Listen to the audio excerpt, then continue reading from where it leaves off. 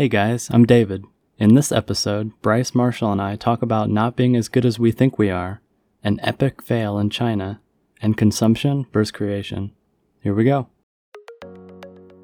This started because we wanted something that didn't exist for us. Scheduled space to speak freely. About our struggles, secrets, and successes. We wanted to challenge ourselves, hold each other accountable, and help each other grow. We don't always know what we're talking about, but that's kind of the point. Instead, we believe honest, open, vulnerable conversations move us toward deep connection and meaning. We invite you to join us, listening in and creating your own conversations with your friends. Welcome to Cucumber Talks. Hey everybody, welcome to the show. If you're a first-time listener to Cucumber Talks, here's how this goes. First, we each provide a quick update on the thing we've been working on over the week. Next, each of us has time to share something that's been on our mind recently and get feedback on it. Then we wrap up by sharing the things we're going to be working on in the upcoming week. So guys, let's talk about what we've done this week. Marshall, give us an update on your novel. Yeah, let me be depressing right from the beginning here. So I don't have a novel up on Amazon. I don't even have a listing up on Amazon. No listing? No listing. And last night, I almost was like, I'm just going to stay up all night and do it. And then I didn't.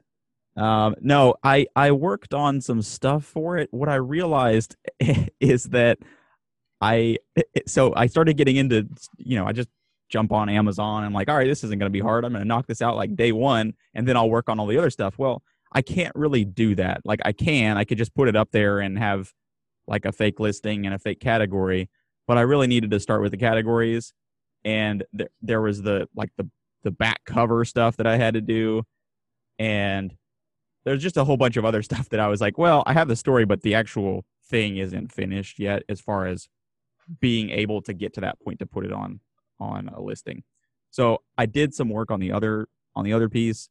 I should be in a pretty good spot to be able to get it up this week.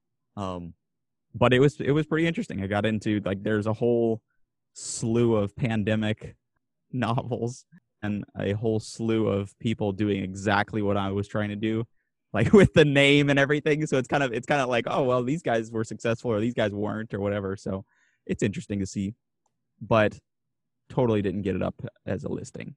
But it sounds like you made some progress. I did. It wasn't as much as I wanted. I didn't plan on the fact that I was just some other stuff going on. My son's birthday was this week, so we were working on. He had the birthday, and then we were prepping for his parties, which are today, and just some other stuff going on at work that turned into excuses that I could use. But I didn't realize what all I was getting myself into, and that's what I kind of worked on now, is like making a punch list of, okay, here are the 14 things that I need to do in order to get to this point. Because in the beginning I thought I'm just going to get on here and in an hour and a half it'll be on here, and that wasn't exactly. I mean, I could have just put it up there, but then I would have had to just go back and redo the stuff, and I don't know. I don't know if that's really. I don't know if that counts. Are you doing the cover art yourself? Yeah, I've got that. For better or for worse. Yeah. That's a completely different skill set. Definitely. It sounds like a Fiverr situation to me. Are you at work? How does how do you handle projects? I guess that's a broad question, but can you take your systems that you use at work or any effective systems that you have discovered at work and kind of translate that into more personal projects like the novel? I mean, basically, I'm asking, do you have any cool project management systems that I can steal from you? That would be helpful. Yeah. I have to think about that a little bit more to see, but nothing super obvious, like the basic tactics of like write stuff down, make a list of what you want to get done, put it in a spreadsheet and make a calendar task or whatever. Like there's stuff like that, but not a direct comparison that comes to mind offhand.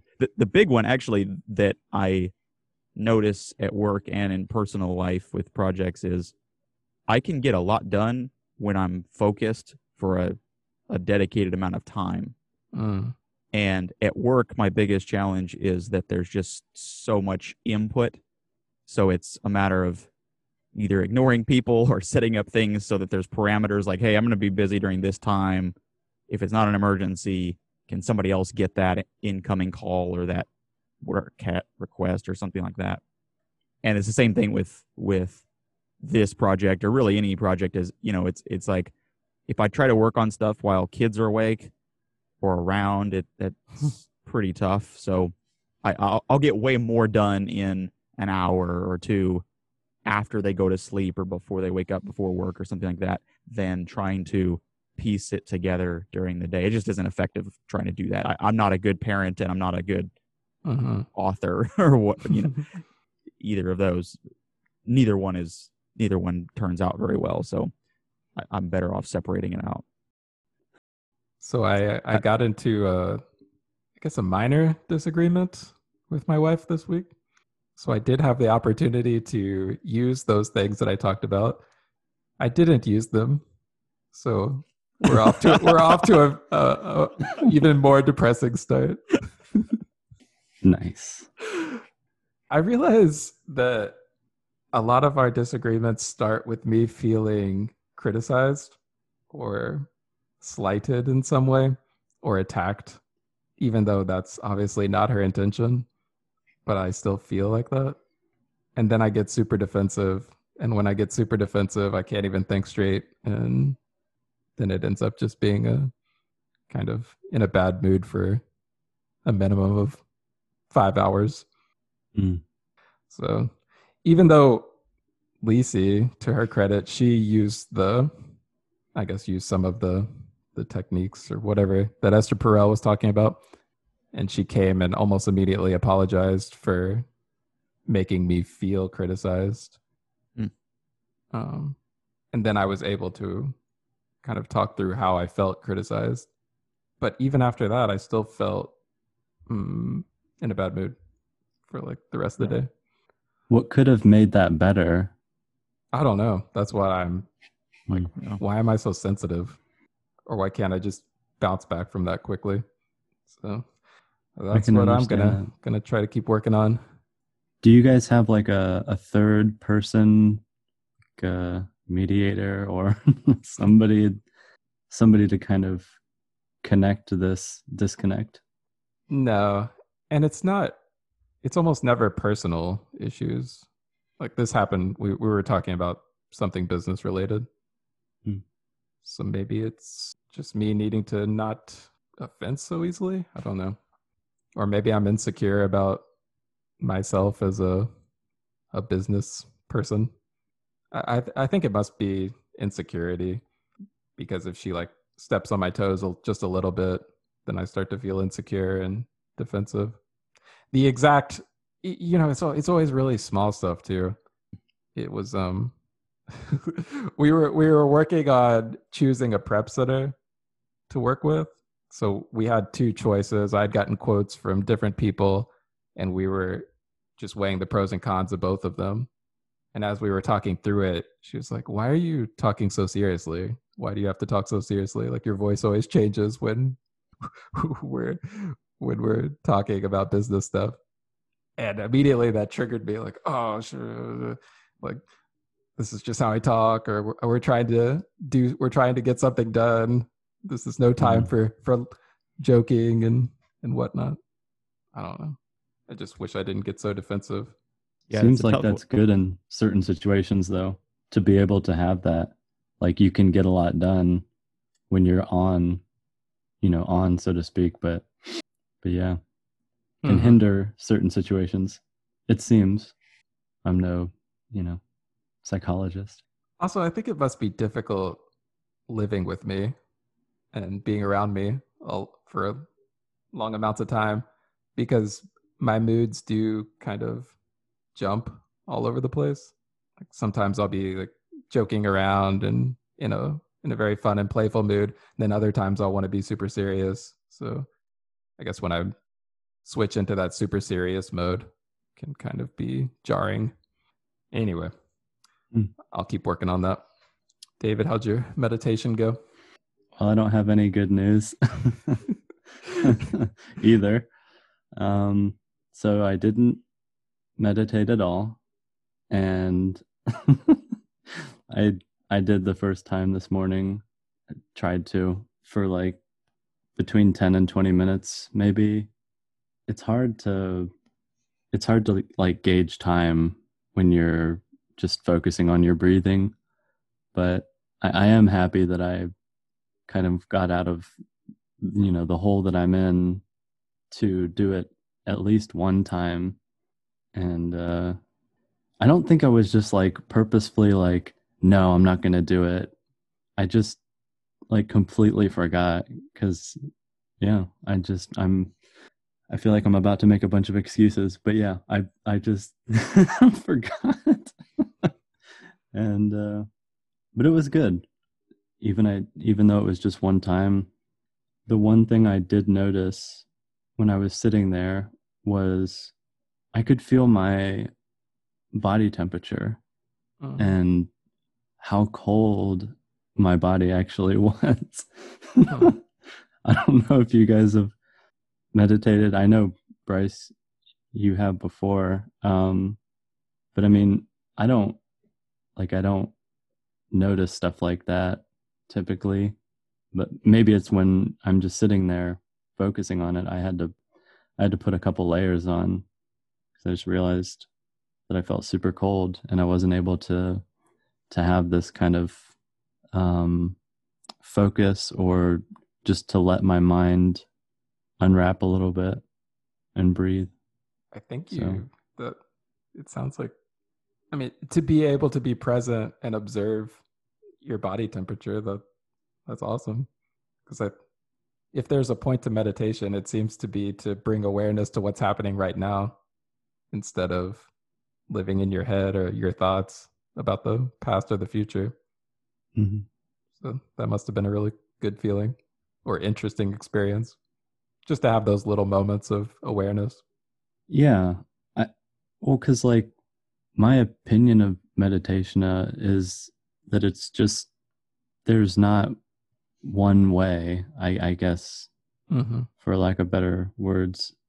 So I'm also looking up, I'm Googling how to meditate or like what I'm trying to find out, what's the right way? Is there one way? Is there the best way? The top 5 methods of meditating, whoever is doing their SEO work is going to get my attention. But I felt like I was getting stuck on that for the first like 10 minutes of waking up before actually getting into the meditation. So I imagine that's what meditating is not about, is like finding these like strict, bullet points, like first do this and then you have to think about this immediately and then this.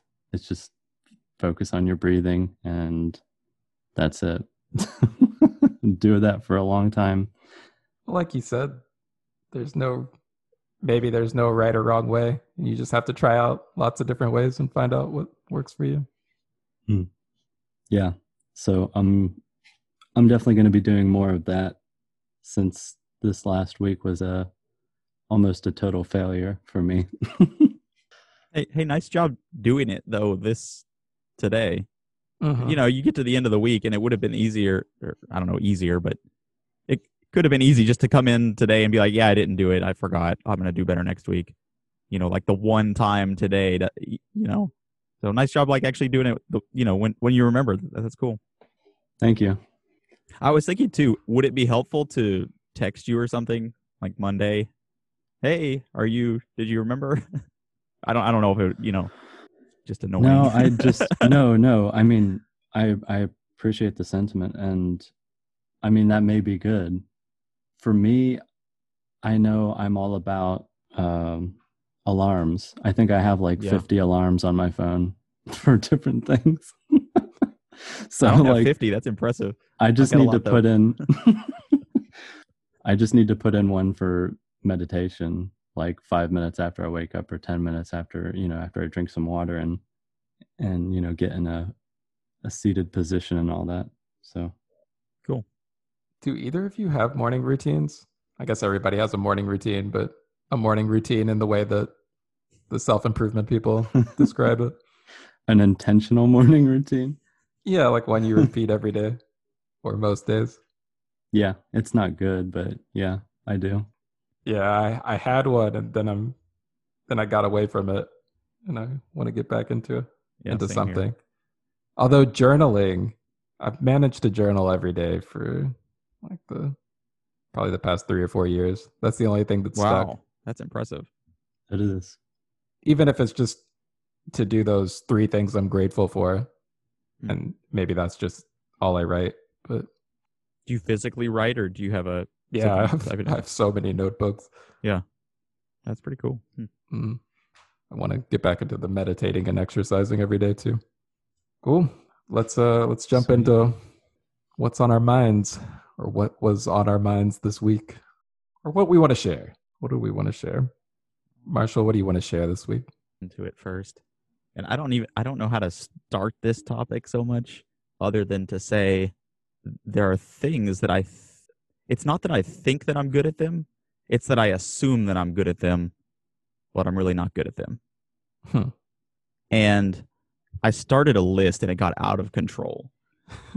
But maybe one of the first ones was, and it may have come up because of us talking about, Amazon and so forth, but one of them was keeping my word. I would, it's almost part of my identity to think that I keep my word, separate from honesty or truthfulness, but just when I say I'm going to do something, I'm going to do something. But the Amazon listing was kind of one that I reflected on a little bit, because I was so easily said, yeah, I'm going to get this listing up this week, without really thinking through, am I actually going to be able to do that? What are the steps required to do that? Do I have the bandwidth this week to do that? And I knew I had these other things going on. And then there were days where it came down to, is it can I just show up in this and have this conversation again and not have finished that? And I was like, yeah, how important is it to me that I have kept my word on that? And I'm like, well, it should be really important. Even if I just said I was going to eat a Skittle this week, you know what I mean? It should have been really important, really, really important. Do everything to get that done. At least that's what I believe. That's what I say. That's who I think I am. But then when I look at the reality of it, I'm like, well, I probably do that all the time, where I'm saying, oh yeah, I'm going to get to this by this date. And then something else comes up and I'm like, well, let me renegotiate that a little bit. I got to move things around. And I found that with other people, but maybe even more so with myself. And it's, you talk about starting a habit or a routine, and I so easily break my word to myself, or a commitment that I think I make to myself. And then something else comes up or something changes and I change my mind on it. But really, that's just one example. It's not just keeping my word. It was just one thing that I guess maybe triggered it or I noticed it on.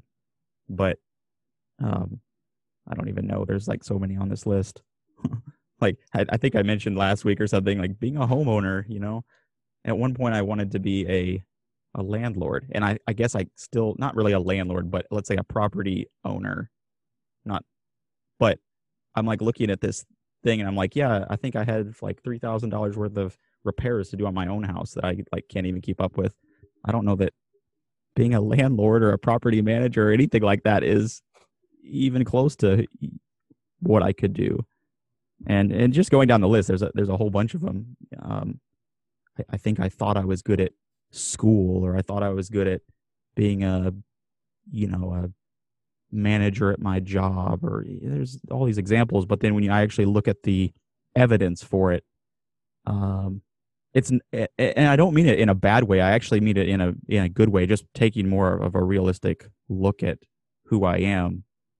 Because I'm not actually depressed about it. I kind of mentioned that earlier. It's not a sad thing. It's more just recognizing these things, and it it started out with keeping my word, and then it got into maybe some details of things, but then it quickly moved to me thinking of things like, like the things that I would say are important to me, like being a husband, being a father.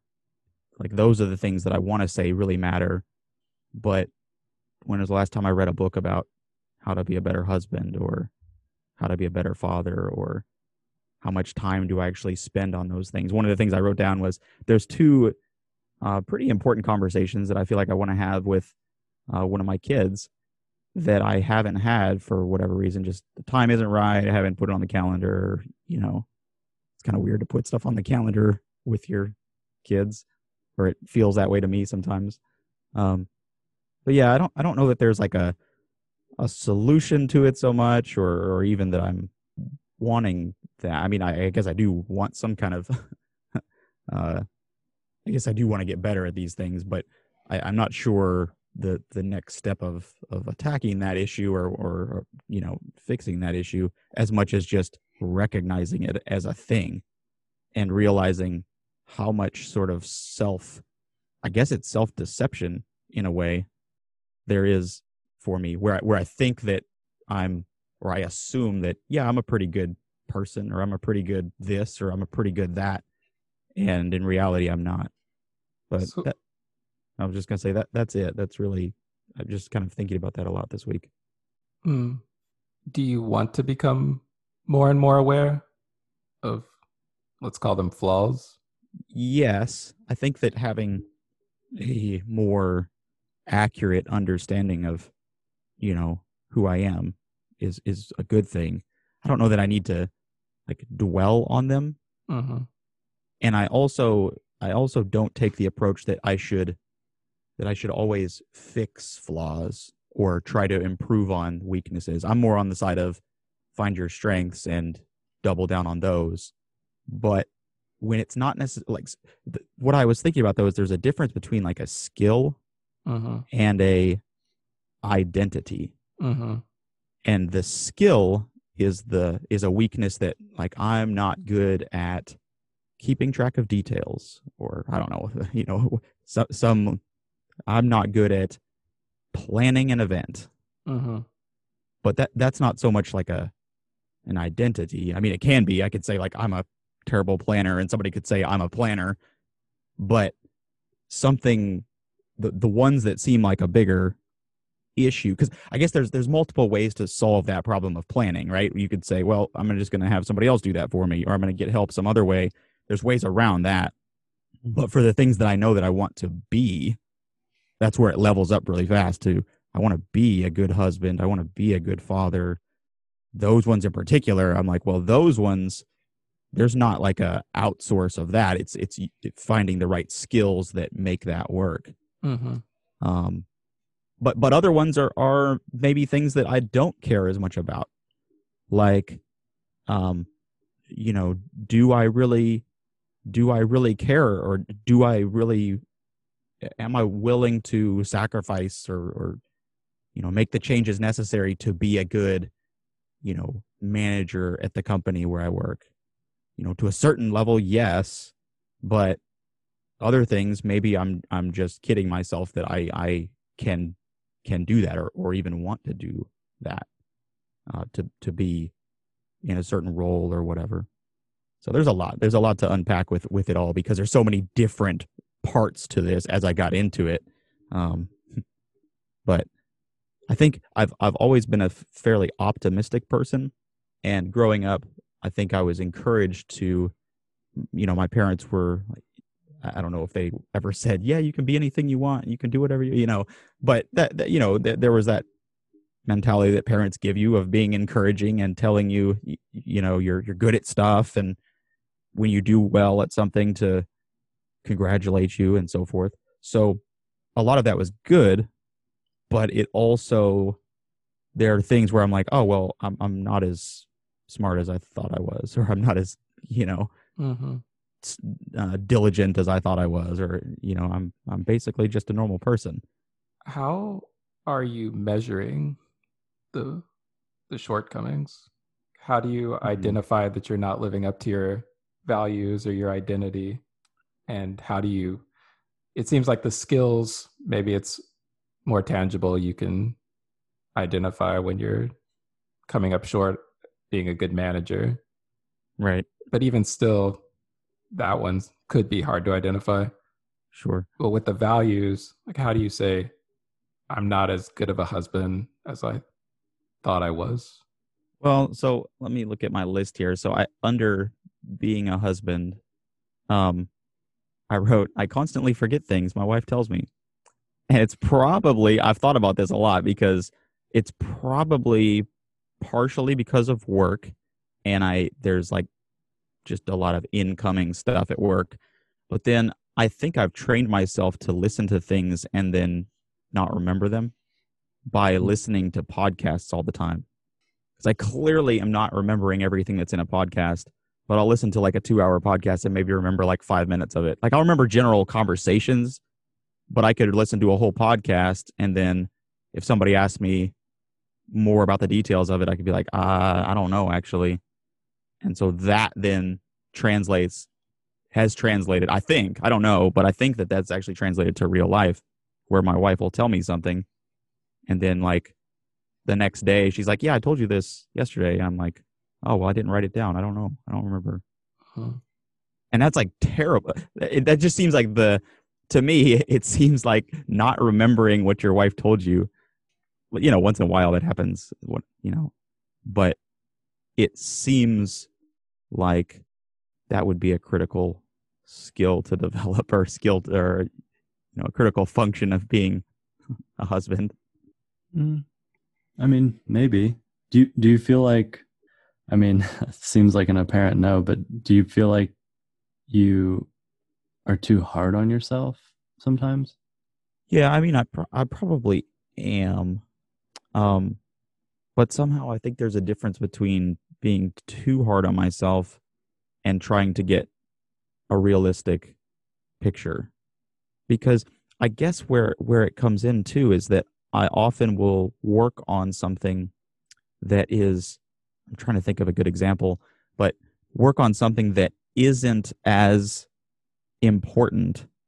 And then when I step back, I'm like, oh, I should be working on like these major things, like, paying attention to my wife and remembering, it doesn't have to always just be about being a husband or being a father, but it's like I like sort of feeling like I'm improving and, self-improvement and getting better and helping other people and so forth.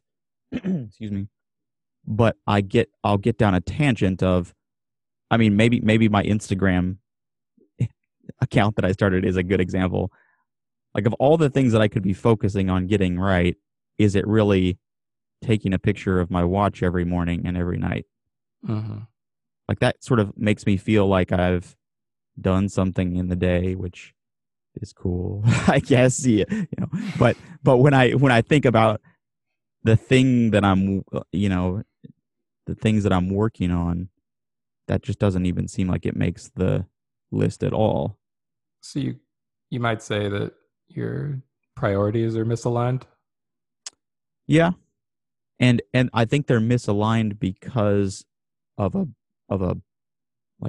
blindness to it, where I assume, because I think of myself as being a good, good with my, personal finances.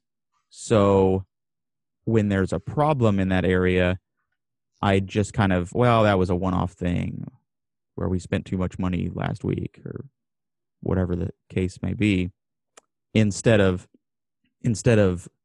kind of recognizing like, oh no, this is actually something I'm not good at, and putting a system in place to fix it or improve it, or and there's so many different things. So it's not like another good example, or hopefully it's a good example, is health. Like I get by because I'm a skinny guy, with people basically thinking that I'm a healthy person, but I don't really actively exercise.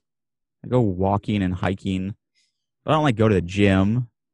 I've been drinking soda like every day for the past like 4 months because we have these sodas at work now.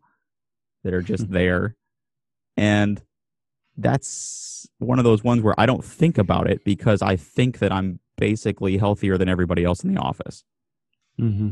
But in reality, if I were to like lay out my diet of what I eat, I also eat out probably 4 or 5 times a week. And it's not always bad food, but it's 100% not, or it's certainly not great food. It's not what I would put on the list if I were actually stepping back and saying, okay, how do I want to fuel my life? So there's all these sort of examples that seem like big deals, but in my mind, being healthy isn't one of the things that I need to work on because I'm not a person that's not healthy. I'm the person that went out and tried to run a marathon without any work, and I was basically fine. I didn't make it, but I was basically like comparing myself to other people. I feel like, oh yeah, I'm fine, whatever. But in reality, it's because I don't have it built into my sort of identity that it's something that I should even not pay attention to. But that's as close as I can get to articulating it. Because I know that I want to be healthy, but it's like I feel like I already just naturally am, so I'm good. And it's like that on a bunch of things, like health, maybe being a husband, being a father, being whatever, different things. Do you think it's because there's 2 things that come to mind? Do you think it's that you're not following through because there's not enough, there aren't consequences, or there aren't immediate consequences? And relatedly, it seems hard to measure whether you're good at something. I don't know, maybe I'm wrong with this, but it seems like you're measuring it arbitrarily, whether you're good. Just, it's like you're picking one thing. Mm-hmm. At least with the whether you're a good husband example, like it seems like you're just drawing this listening thing out from all of the skills of being a good husband. Mm-hmm. Like there's so many facets of being a good husband or a bad husband, and it's just that one that you're picking from and saying, I'm not doing this, therefore I am a bad husband, or not as good of a husband as I should be. When I could be totally wrong about this, but it seems like you'd see some clear signs of being a bad husband. Does that make sense? Like you would start to see consequences, and maybe the consequences are long term and you're just not seeing them now. But if you were really doing something to make you a bad husband, it seems like there would be some signs. Like your wife would say, you never listen to me, or this is becoming a really big issue, or you know what I'm saying? Mm-hmm. Like there would be conflict, or there would be some indicators of you being a bad husband.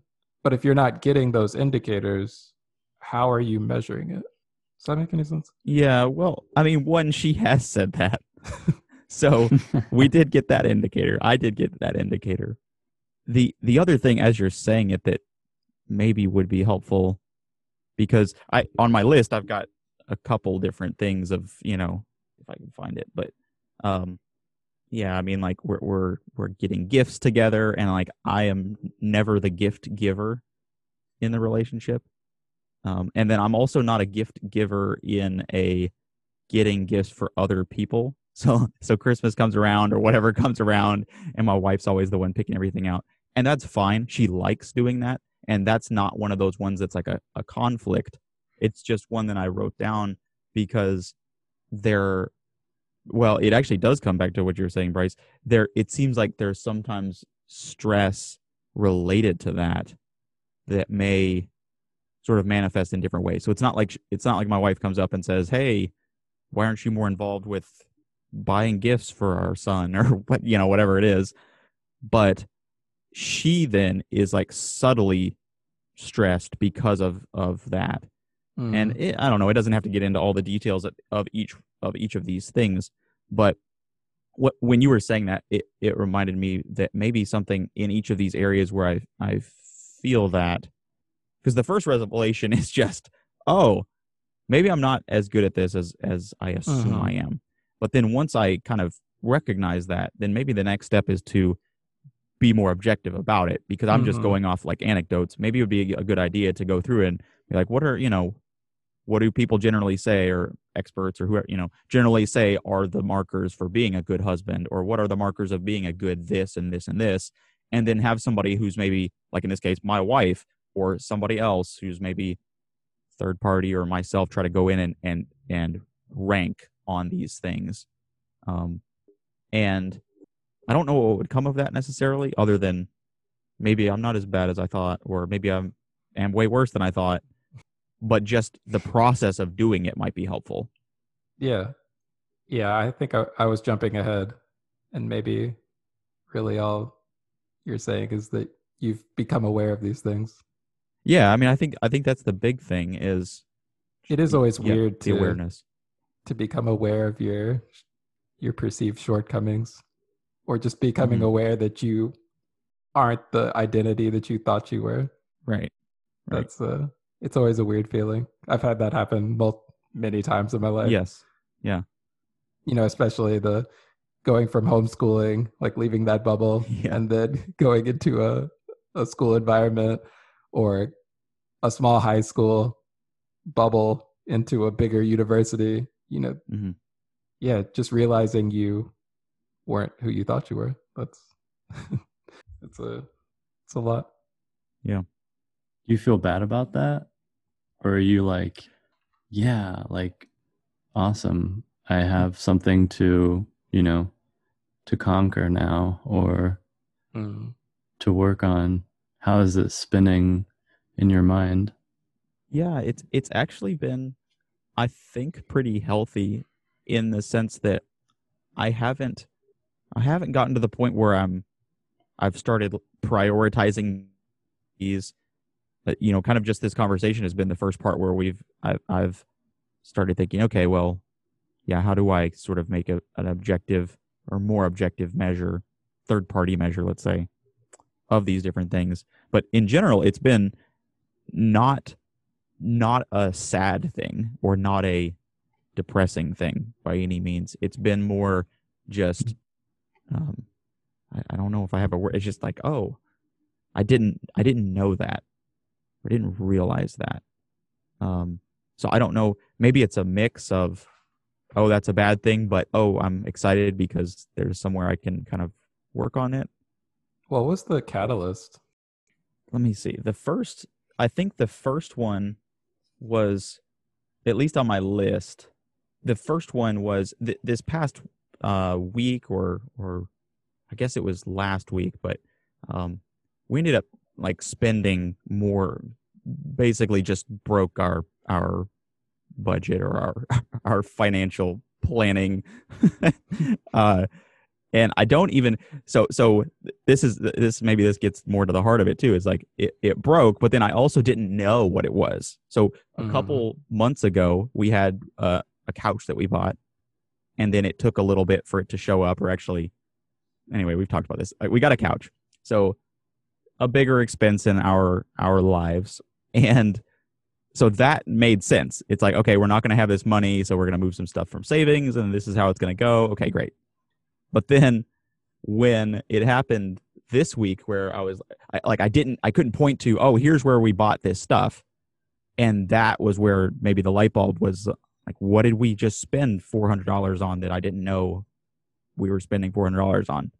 It's like, well, there's like gas, and there was this. I'm like, but we always do that. Like, why did And I still don't even know. I haven't had, anyway.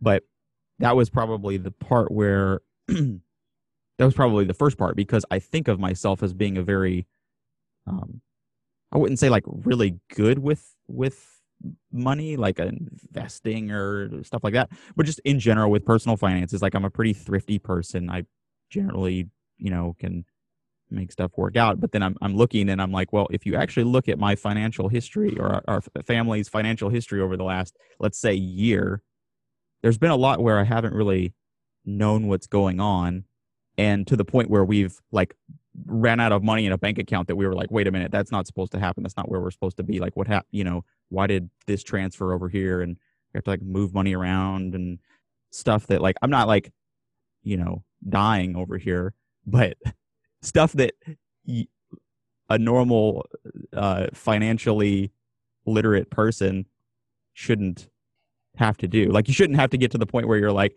I spend too much money, we have to move all this money over from savings, that, you know, like the juggling of bank account stuff. I'm like, wait, what? This isn't me.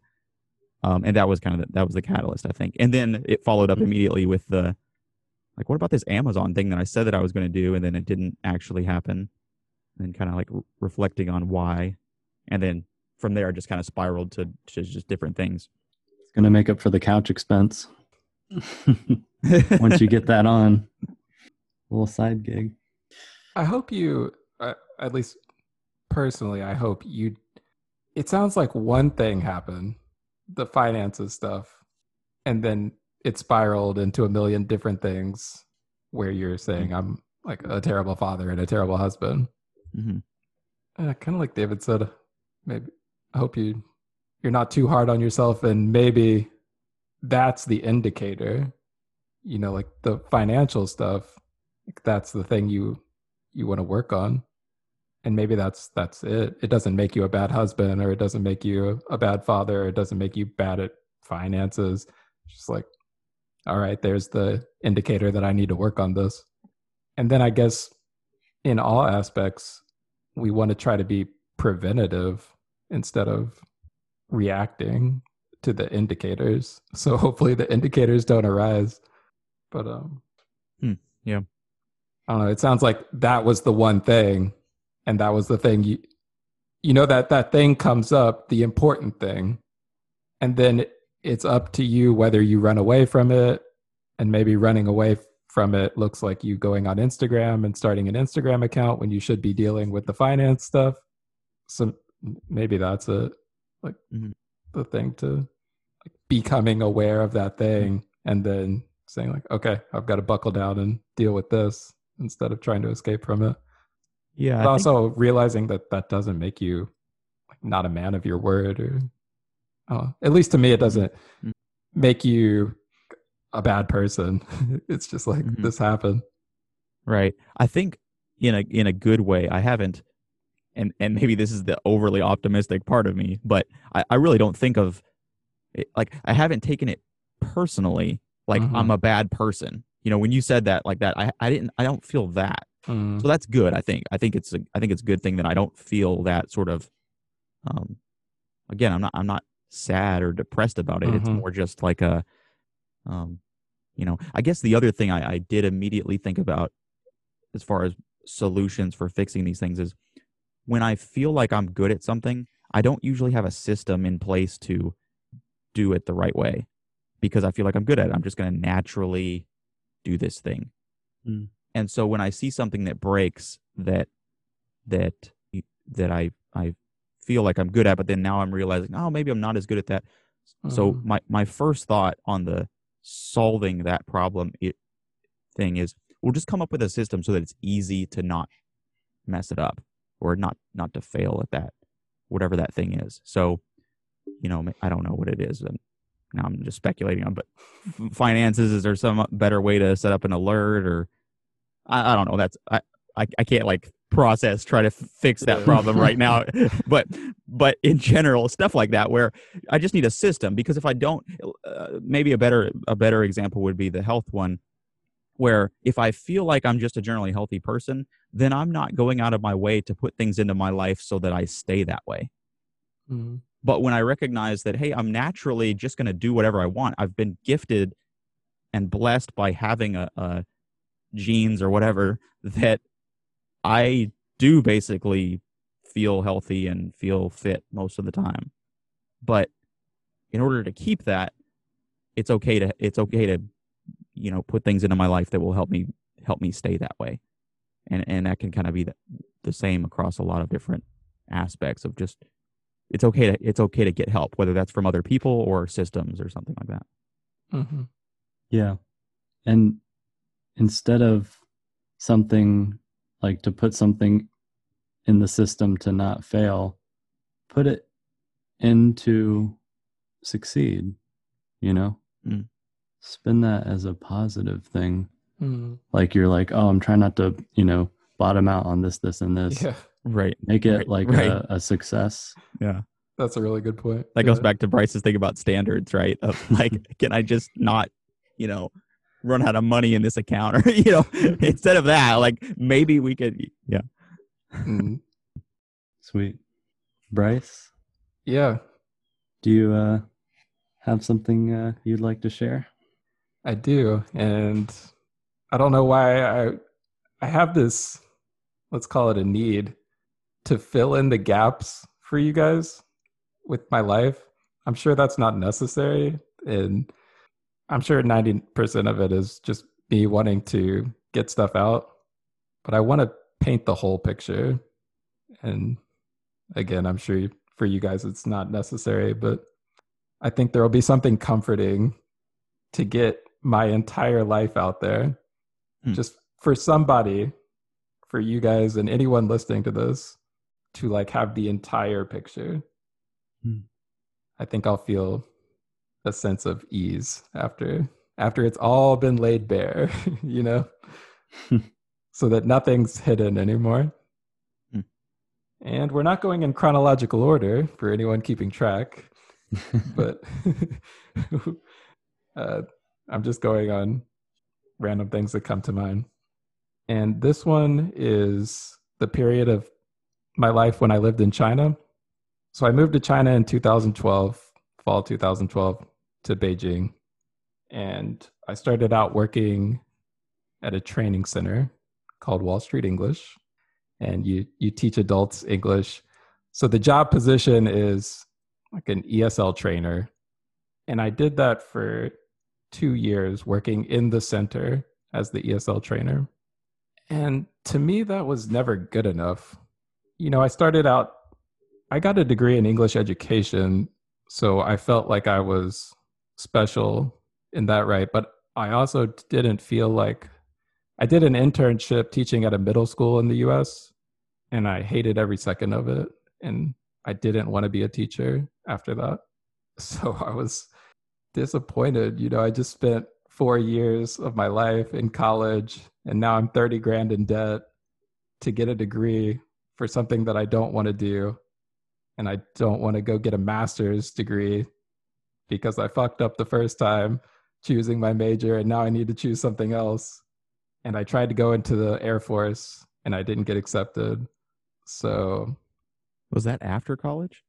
My senior year of college, I was in the application process to go into the officer program in the Air Force. And, the recruiter told me I was a lock and everything.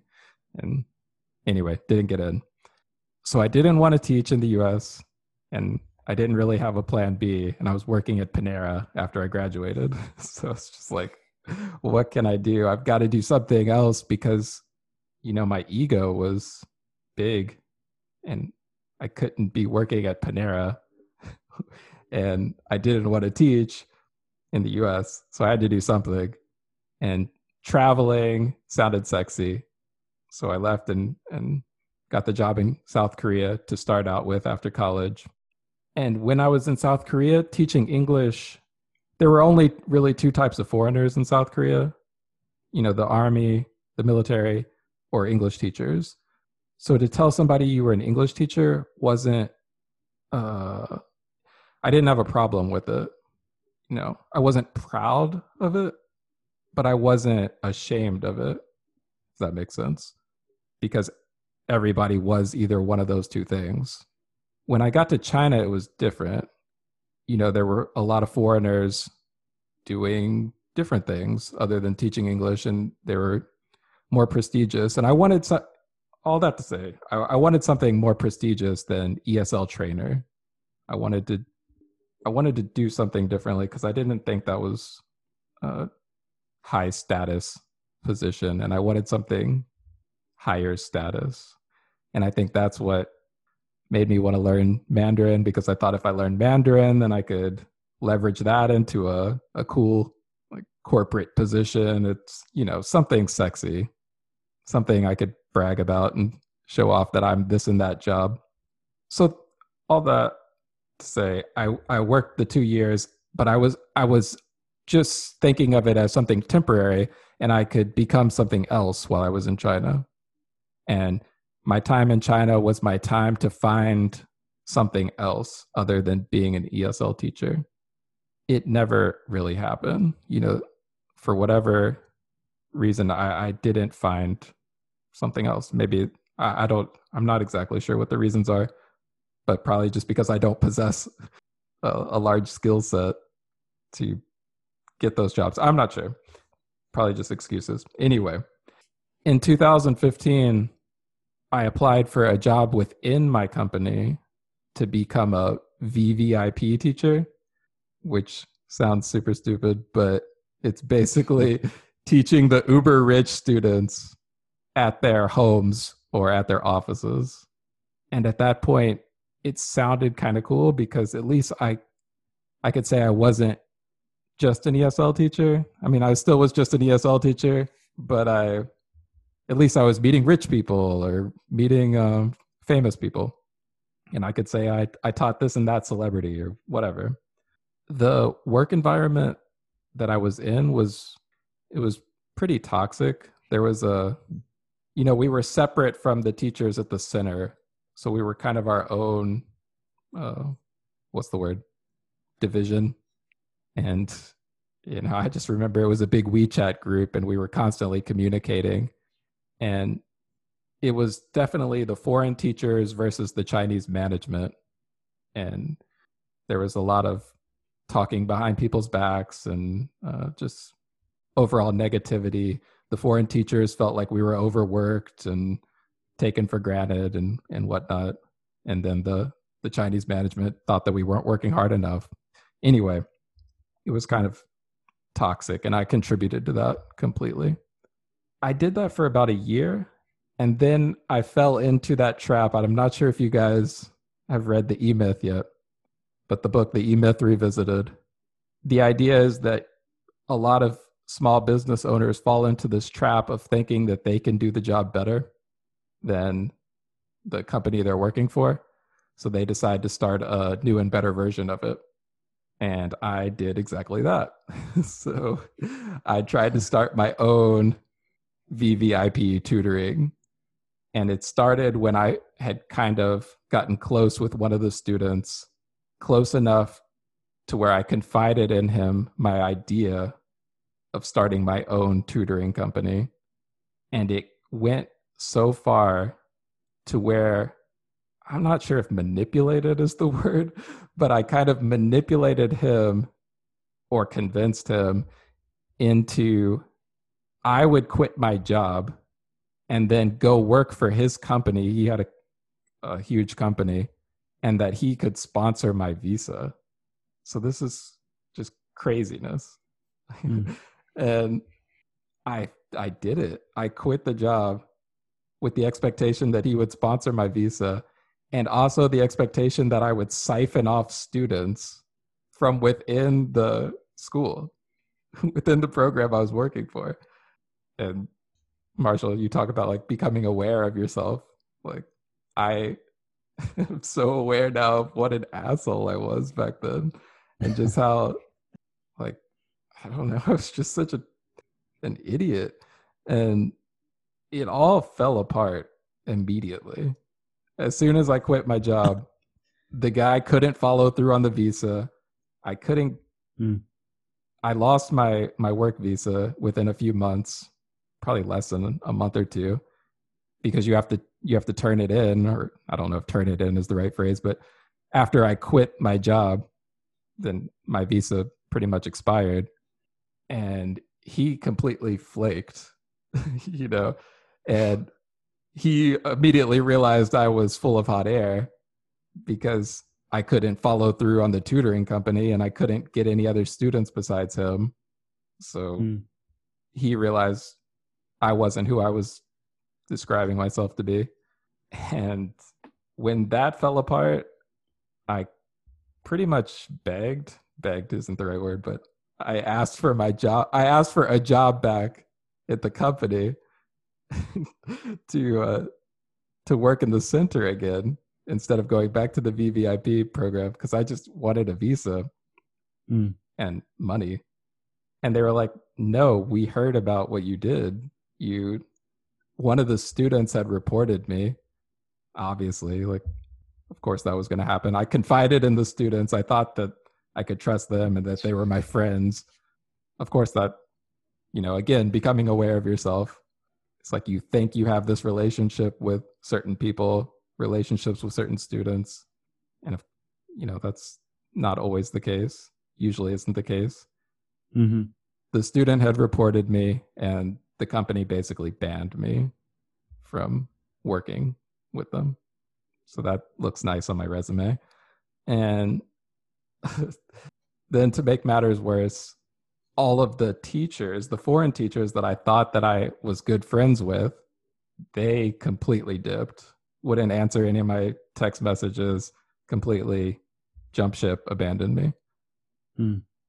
And I'd felt like I'd gotten really close with a couple of the guys. We hung out all the time outside of class, outside of work, and whatever. That was a pretty low point. I didn't have a visa. I didn't have a job.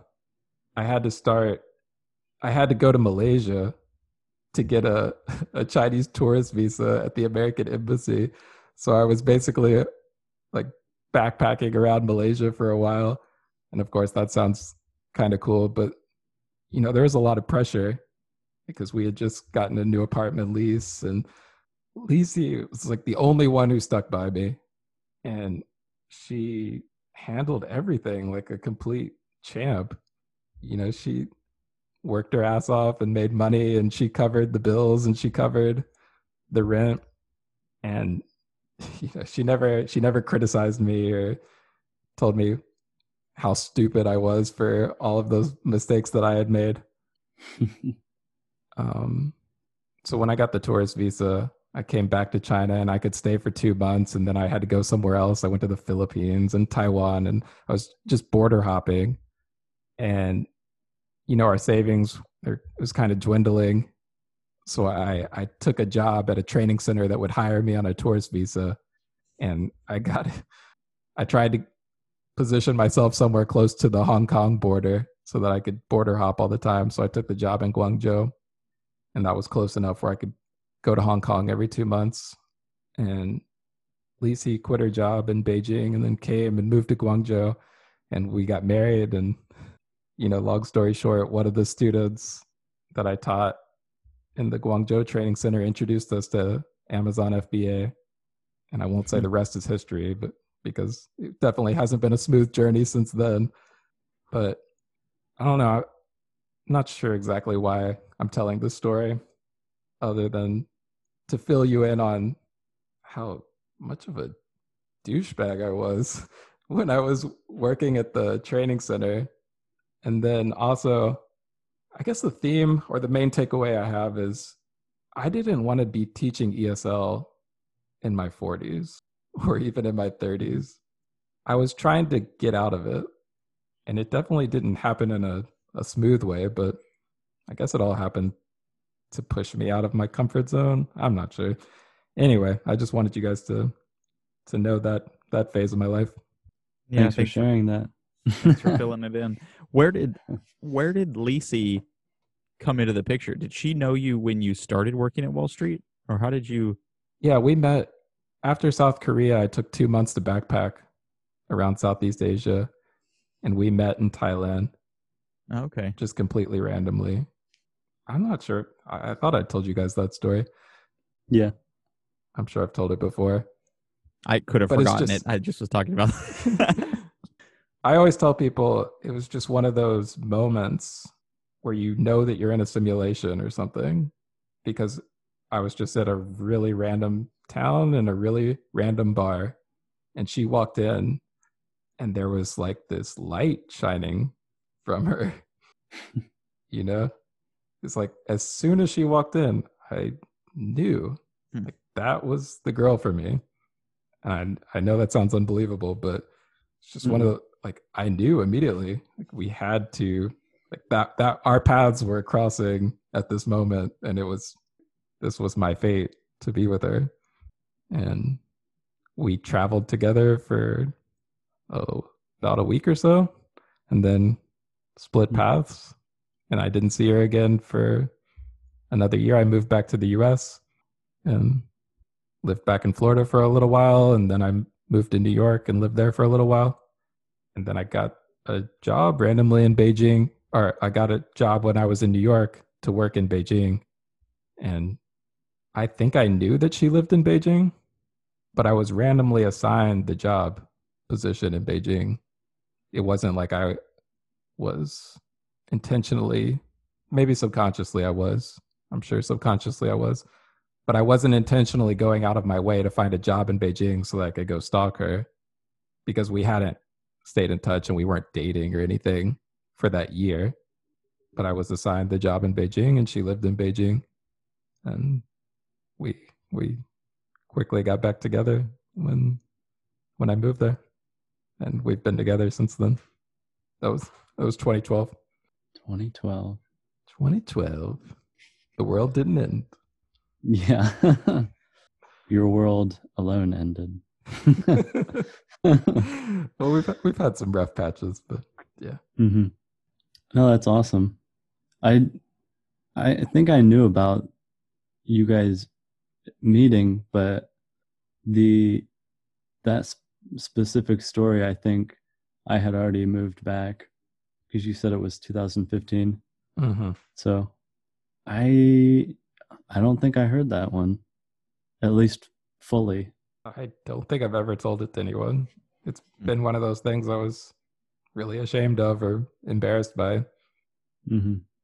That my business idea was just so ill-conceived and so short-sighted, and so it was just so stupid. I can't even put into words how stupid it was. But it's one of those things, like everything happens for a reason.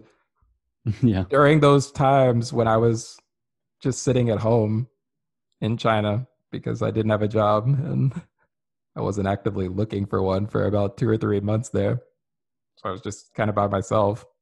That's when I discovered, Pat Flynn and making money online, and it all kind of at least pointed me into the direction of it's possible to make money. I was really limited in what I believed that I could do back then. I think, to brag on myself a little bit, I feel like I've expanded my beliefs on what I'm capable of, because there was definitely a phase in my life where I thought you're only going to be an English teacher the rest of your life and only make about $30,000 or $40,000 a year for the rest of your life. And if you go back to the USA, you have to get a job at a high school or a middle school teaching English. That's all you're capable of. That was the language inside my head. And through all that messiness, I started realizing I had more potential, that I could make more money, or I could do different things, or I could live a different lifestyle than I thought I could. So, yeah. It reminded me of that David Goggins thing, where he talks about the cookie jar. You remember that? Mm-hmm. How he talks about every time he's done something that he impressed himself with, it was a cookie that he put in the cookie jar that he could bring out later during difficult times. I think, again, not to brag on myself too much, but I think I've added some cookies to my jar where I could be like, yeah, you did that. You got through that, or you did something instead of just being an English teacher. And again, this isn't to say like being an ESL teacher is bad. I actually want to get to the point financially where I could be an ESL teacher without like needing the money. I could just do it for fun because I actually enjoy it and I'm good at it. But it was also this low status thing, and I would judge people negatively if they were a career ESL teacher. Mm-hmm. And that's another topic, but I shouldn't be so judgmental. Status is a huge one. Just because I want to do like a whole thing on that at some point, because it sounds like you're similar to me, or I'm similar to you in that I'm not as driven by money, or maybe I am a little bit, but I definitely feel the status and the prestige. Like I'm all about that life, for better or for worse. What you got, David? Thanks for listening to my my past. It really served no purpose, I guess. But well, then mine's good to follow about the serving no purpose. Yeah, it's, I guess my thing that I've been thinking about is the amount of consuming I do versus the amount of creation that I produce or make. I know I wrote some things down, but I guess unless I sit down and am quiet or think about this, I don't realize how much I'm consuming, whether it's, YouTube or music,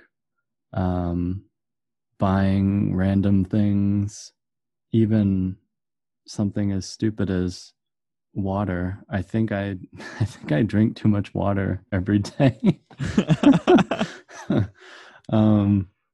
And I just want to kind of proclaim this because I think it'll help keep me accountable.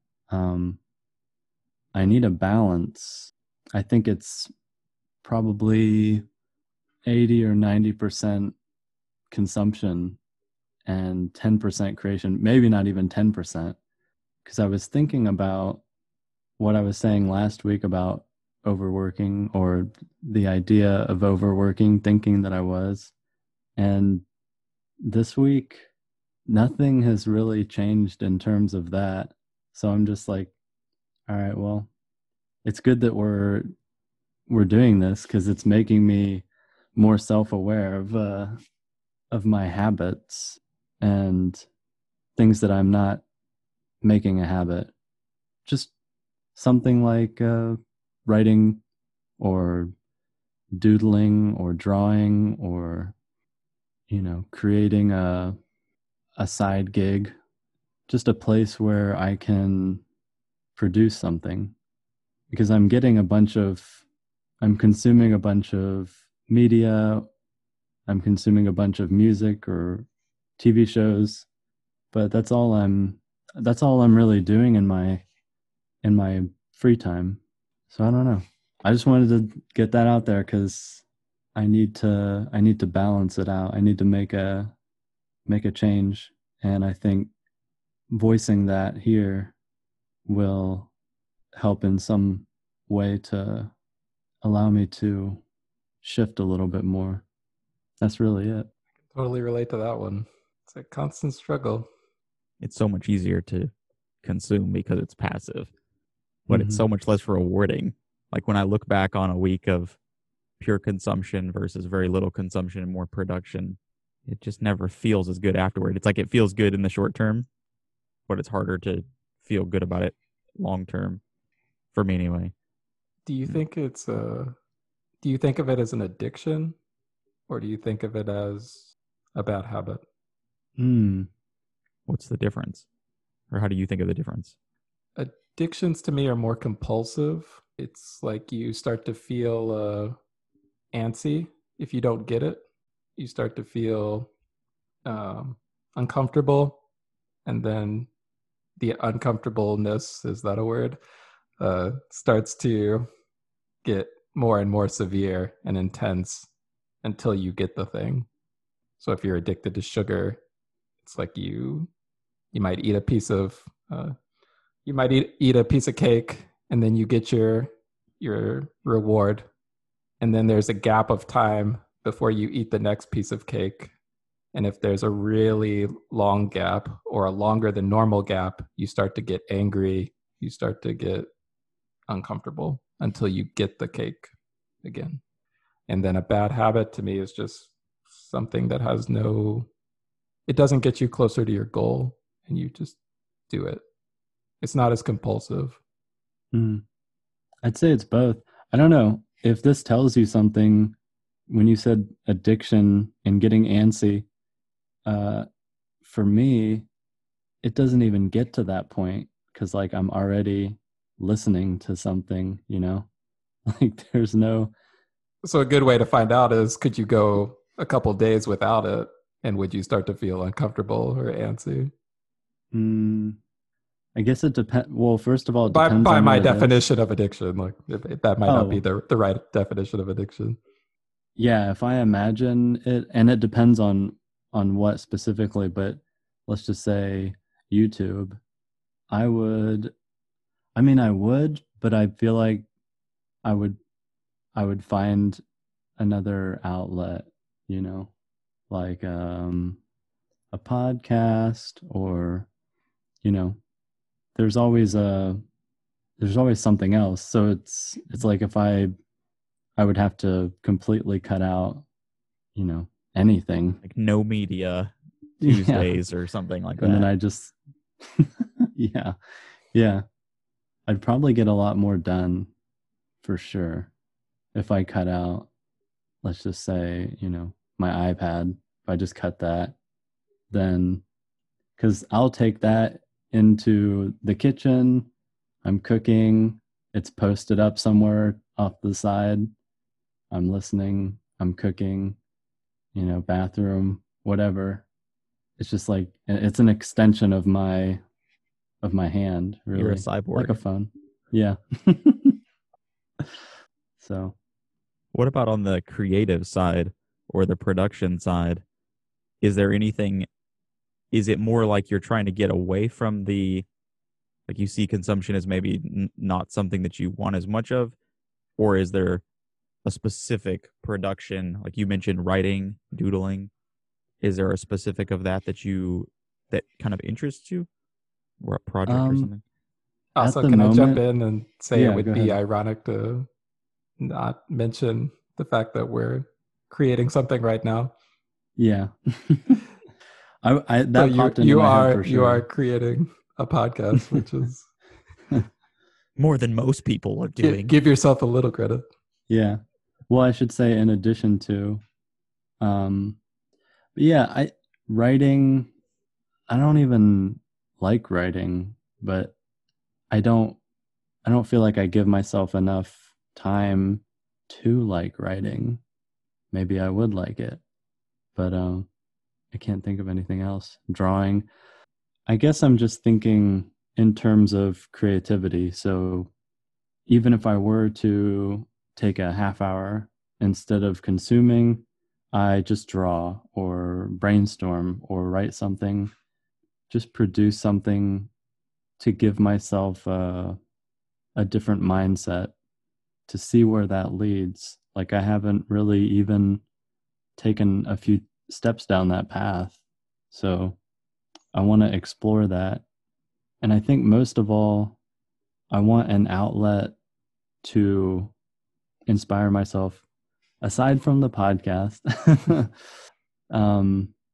Because again, and this is an echo from last week, work is just consumes my life. So I'm trying to put myself down a different path.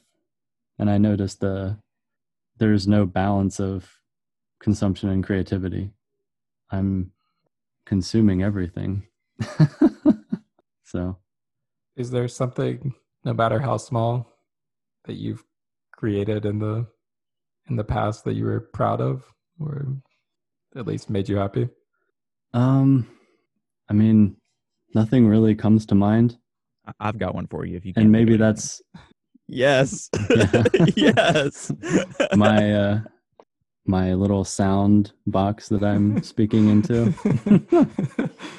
Yeah, I mean, I'm sure there's a lot of random things like that, but nothing that I've intentionally set 30 minutes a day to just like work on. Like, Marshall, you have this, you know, this thing that you're working on for Amazon. You want to, you know, put that out into the world. I want something similar to that, something that requires a daily input of time to produce something, just to give me a little balance. Mm. So, yeah.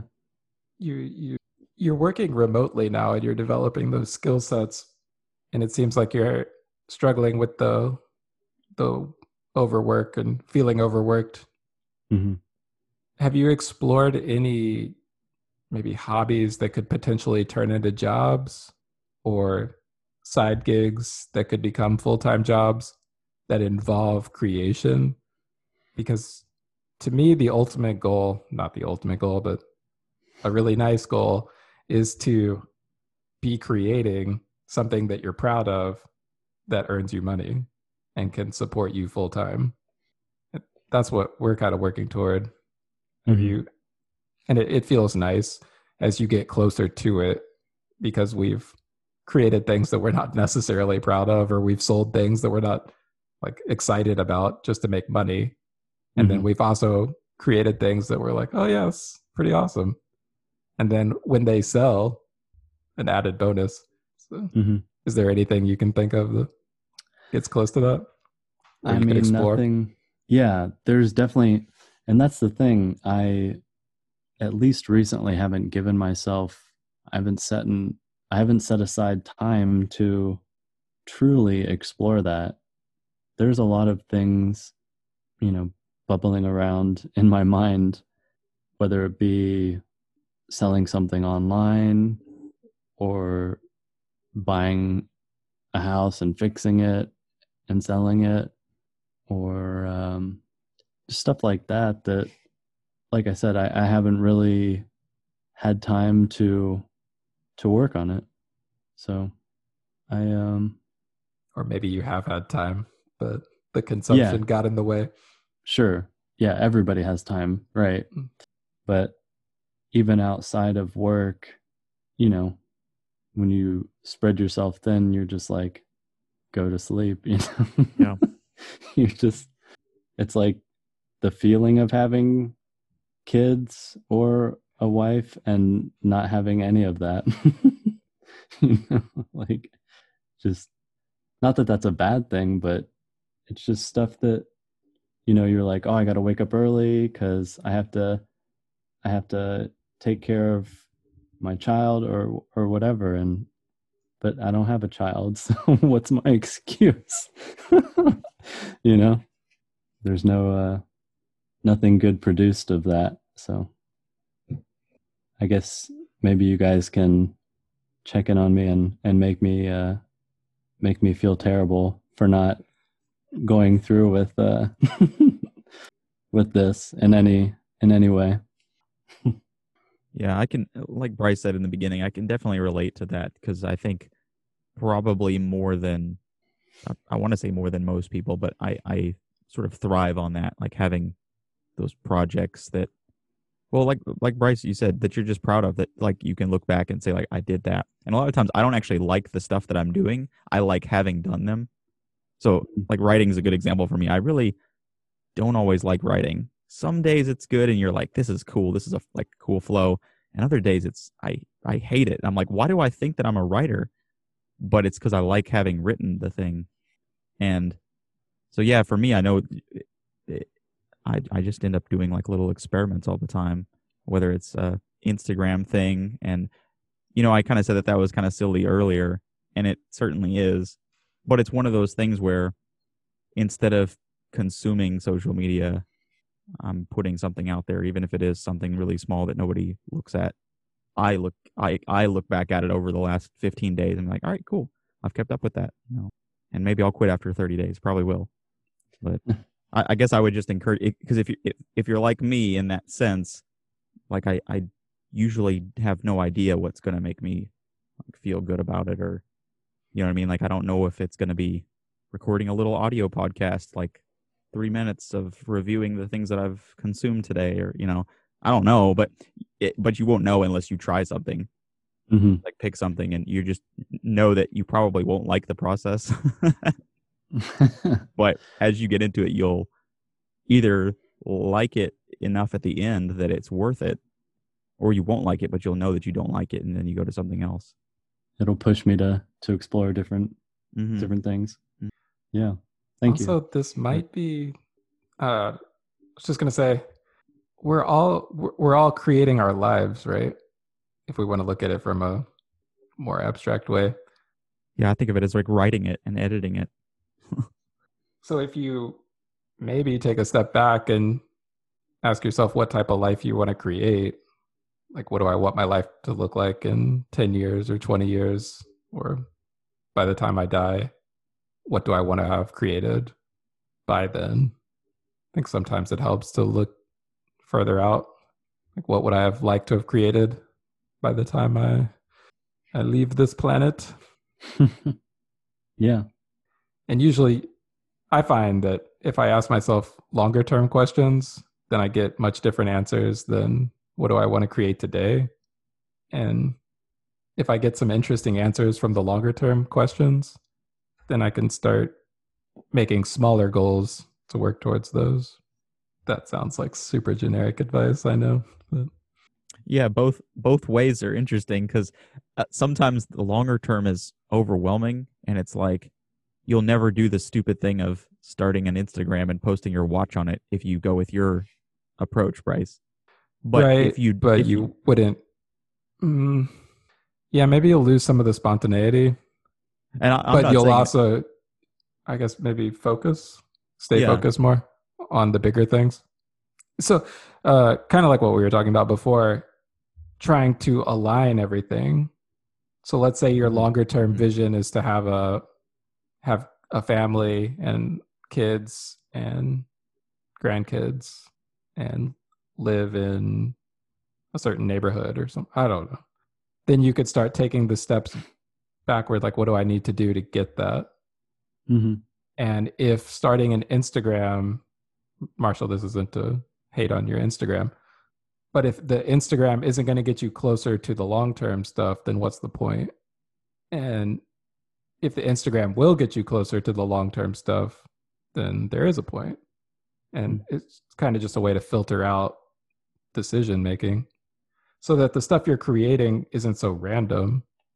Again, it's not to say that there's only one way to live or you want to, being random isn't a good thing, but I don't know. Sometimes direction is useful. yeah. Sometimes. Yeah, I think it's a both, not an either or, right? Like when you don't know what that creative thing is, David, when you're in that spot and you're just like, I think I want to produce something. Whatever it is that gets you to start producing something is probably the right way, if that's the goal, just to produce something. And then you can iterate from there. So if it's I'm just going to do something for 2 days because it's a random one-off thing, and that gets you to start going, maybe that solves that issue. If it's, oh, I don't like the life that I have, or that's too strong, but there's more to life that I want to experience, and you can plot out that path and be like, well, maybe doing a doodle a day will help me become a better artist, and that will, because I always secretly wanted to be a comic book illustrator, or whatever. But taking both, you can take both approaches too. And if it seems like where you're at, to me, it seems like where you're at, the part that to focus on. And I say this because this is what like I've been trying to do more, especially through the whole COVID-19. It's so easy just to sit at home and be with my family and watch something on TV, but to purposely try to use that time to produce something. Mm-hmm. Yeah, it's good. I appreciate the feedback on this. It's just like something when you speak it out, it's like sounds like a therapy session that we're having. Did you happen to get this? Is this random or did you get this from a YouTube video, like this idea? Because I remember watching a YouTube video about why people are so depressed, probably because I was feeling depressed. But the solution in the video was to create more instead of consuming more. So the more you create, the less depressed you'll feel. That was their theory.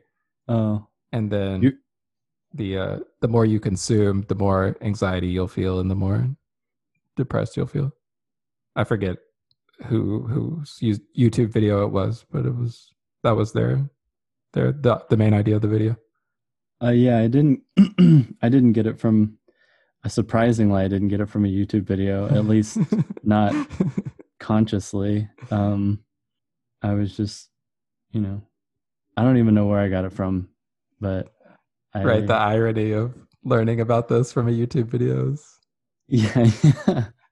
Well, I know I thought of that. Like, I think I was watching YouTube the other day and I was like, I don't know. I was just thinking I listen to a lot of YouTube or watch a lot of YouTube and then I thought of consumption and creation seems like the opposite.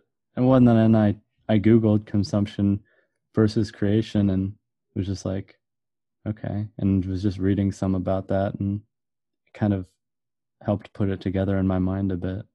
So thanks to Google, I guess.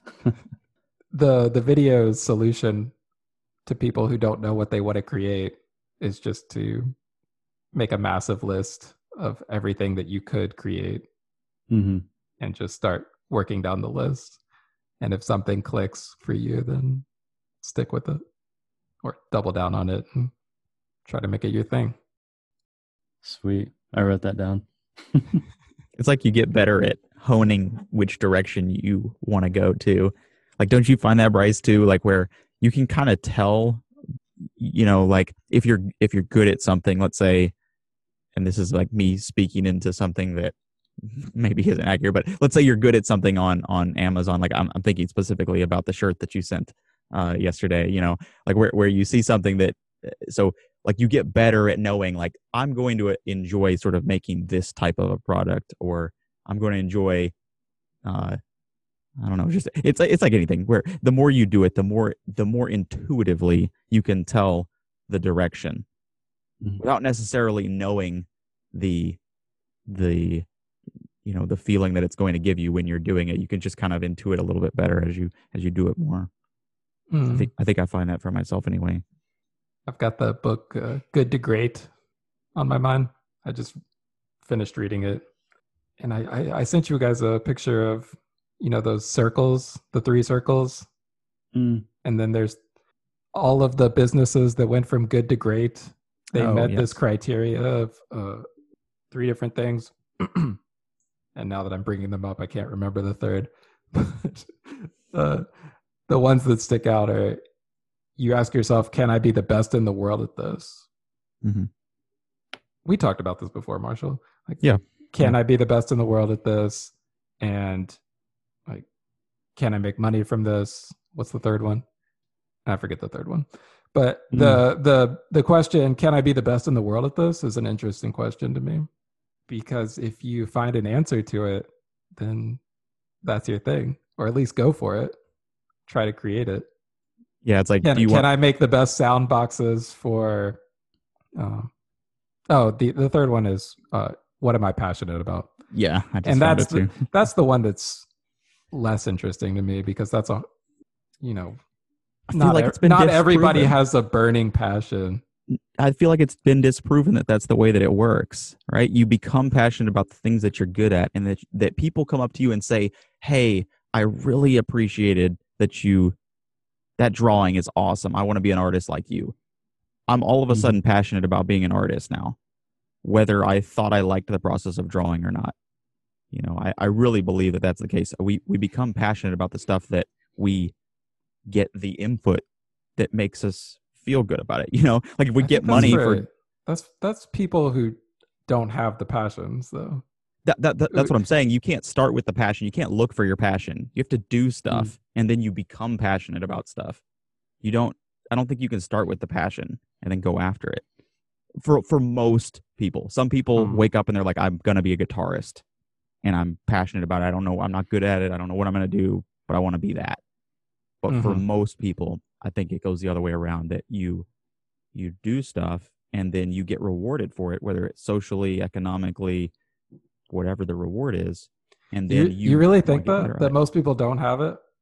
I always feel like I'm an outlier. I don't think we start with it. No. Really?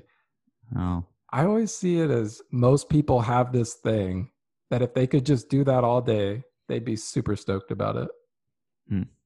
But do you have it? You don't think that? No, that's why I felt like an outlier, because I never had one. Right. Or nothing really. Do you have one, David? I don't think so. I mean, it's a sample size of 3, but Yeah. I'm not even close. Like, there are certain things I love to do, but when somebody asks me what I want to be when I grow up, I never had an answer for that. There were some kids who did, but even that, I would say, well, I don't know. Maybe we all 3 are outliers in that, but no, I really think that most people, or maybe this is what it is really. Maybe it's that the people who ask that question don't have the passion, and so that's why Right. it seems like everybody would be like this. But it to me, looking at the world, it seems like if you went and asked most people, they could give you an answer. Like, oh, I'd go surfing all day, or I'd play piano all day, or I'd play video games all day, or I'd work in my shed all day, or I'd fix cars all day. I'd cook all day. I'd listen to music all day. I think we're weird. I think we're the weird ones. I'd argue that even the person who wants to surf all day, they didn't start out that way. They started surfing and then realized, oh, I love this. Sure. And maybe they were good at it. You have to have at least, you have to have tried it and been introduced to it before. But we've been introduced to a lot of things, and none of them were like, oh my God, this is the best. Yeah.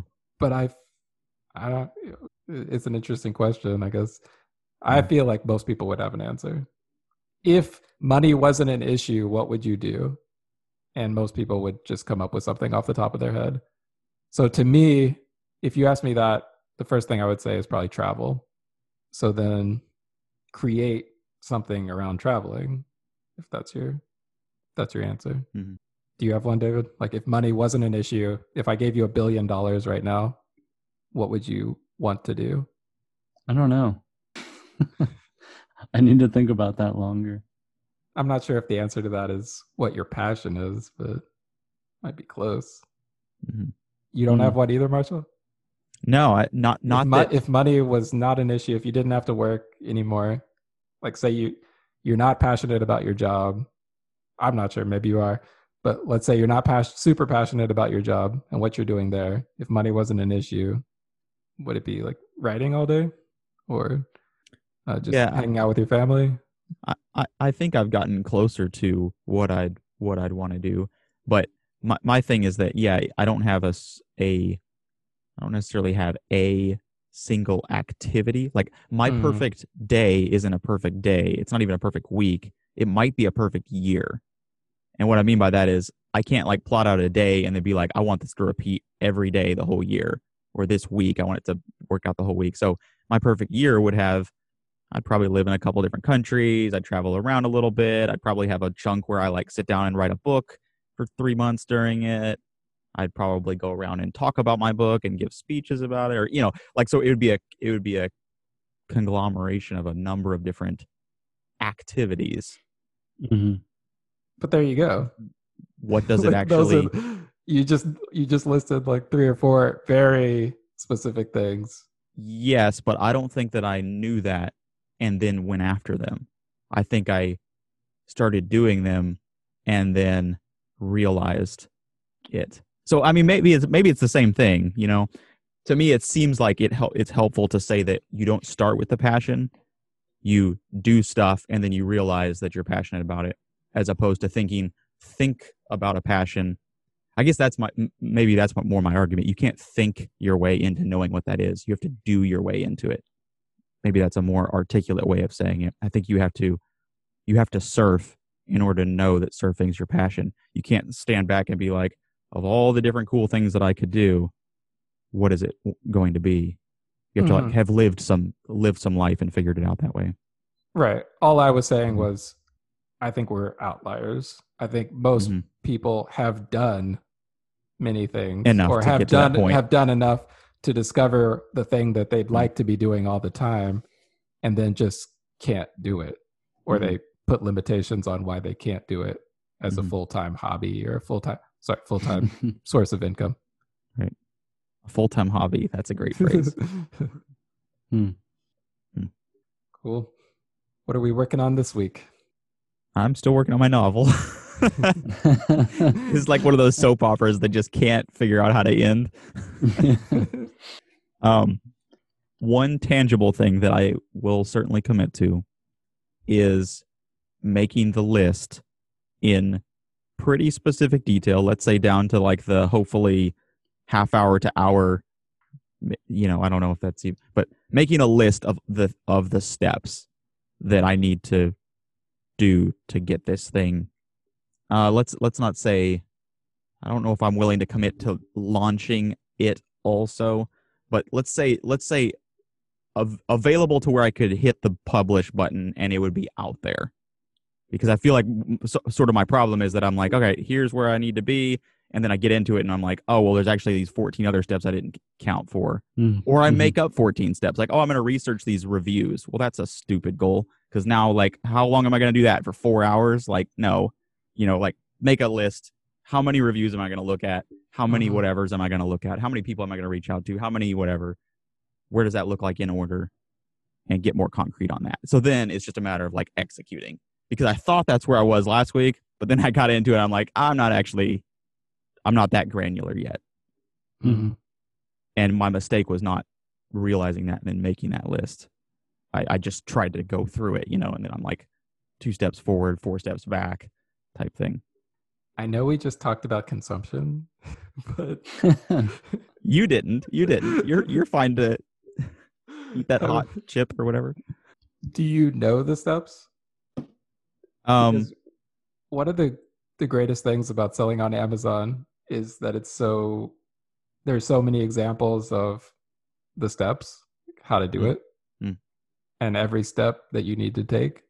So there's no mystery to how to do it. It's just a matter of doing it the right way. Okay. I'm sure there's a million videos, and some of them are probably garbage, but I'm sure you can find the truth sayer among all of them. Yeah. Like dislike ratio. Who has launched quite a few Kindle books successfully, and they give you all the steps. No, that's maybe that comes in the form of paid course, or usually that information is available for free. But sometimes it's helpful just to see what the steps are from somebody who's done it before and follow them. Yeah, that's where I'm at, or that's where I think that I've failed. Really? Don't reinvent the wheel. Yeah. No, that's a great point. That's probably what I was thinking is like, find somebody who's done it, find a way to, because certainly I don't know how to do it. And that's been my problem is I think, okay, the next step is I've got the book. Now it's in the format. And now I'm going to go ahead and upload it. Oh, by the way, I need this blurb or this description. Okay, let me write that. And then I wrote that. And then I come back and I'm like, oh, but I need the category. Okay, I knew I needed that. Let me go find the category, and it's just like, lay it all out so I know. There's probably a Kindle ebook that has all of the steps to launching a Kindle ebook. Yeah. Limited free offer or whatever, and it's limited edition. Kindle Unlimited. Yeah. Which, by the way, gives you like a 6-month free trial. Nice. What are you guys up to? I've got my first Spanish class today. Today? Wow. Today, scheduled at 12. Italki. The guy looks super cool. He lives in Mexico. So that's awesome. That's a check. Get that Mexican get the accent I'm going for. I followed Benny's suggestions and prepared a little script. Oh, nice. So I can have some words to reference if I get completely lost. I think I know enough to communicate that I only want to speak in Spanish. So, like Spanish. Solamente. Oh, I didn't even know that. What does that mean? No English. Solamente. It's solamente only. I know solo is only. Yeah, if you say no, they'll get it. No English. No English. Exactly. Like, it's not that hard to communicate. It's being afraid to. That was my problem. Right. That's what my main goal is. Just get over the fear of using it. Yeah. And I also signed up for a conversation exchange site. So I've connected with one person. We added each other on Skype. Hopefully that'll turn into something this week. So it's like Spanish and English? Like you'll do half an hour in Spanish and half an hour in English or something? Yep. Cool. Huh. mylanguageexchange.com if you guys are interested, or anyone listening is. You have to pay $6 to use their messaging system, but hopefully that'll be worth it. Cool. Sweet. Yep, that's what I'm gonna do this week. Nice. Yeah. I am gonna try meditating again. round 2. Just quiet time, reflection, meditation. I'm gonna do it every morning for like at least 10 minutes or something. I should say at least once a day in the morning. Yeah. Every morning. I mean, that's not hard to do. I was just lazy. Well, and do your alarm thing. Like, I'm a big fan of the alarm thing. I don't have 30 or whatever like you had, but I've got that. I mean, if you're like me, that's a big deal. It'll do it. Mm-hmm. Also, meditating doesn't have to be like crossing your legs and setting a timer and sitting in a yogi position for 20 minutes. It can just be, it can happen anytime. All it is just catching yourself and becoming aware of your thoughts. It doesn't have to be so formal. That's what I'm trying to say. Mm-hmm. So even if you're going about your day and you just catch yourself for 5 seconds and say, what's happening right now? To me, that's meditating. If you want to set the standards lower. Yeah. I'll just do it every time I take a poop or something. Yeah, exactly. Instead of bringing your phone to the toilet. You said multitasking, meditating and multitasking. That's hilarious. Here we go. Just becoming very present of your bowel movement. Sweet. Ugh. That feels nice. Meditation 101 with Bryce. Awesome. Quote of the week. Yeah, I got it right here unless somebody else. Go for it. Sometimes you get the best light from a burning bridge. Mess that one up. Sometimes you get the best light from I like it the other way. Bridge. You could burn bridges and get some light. Yeah, it was very cynical. It's basically the message of my story earlier. I burned like 70 bridges and got some light. It's good light though. Hey guys, David here. Thank you for taking the time out of your day to listen in. We hope you enjoyed the discussion. If you have a question or comment for us, give us a call at 502-632-3179. That's 502-632-3179. See you next week.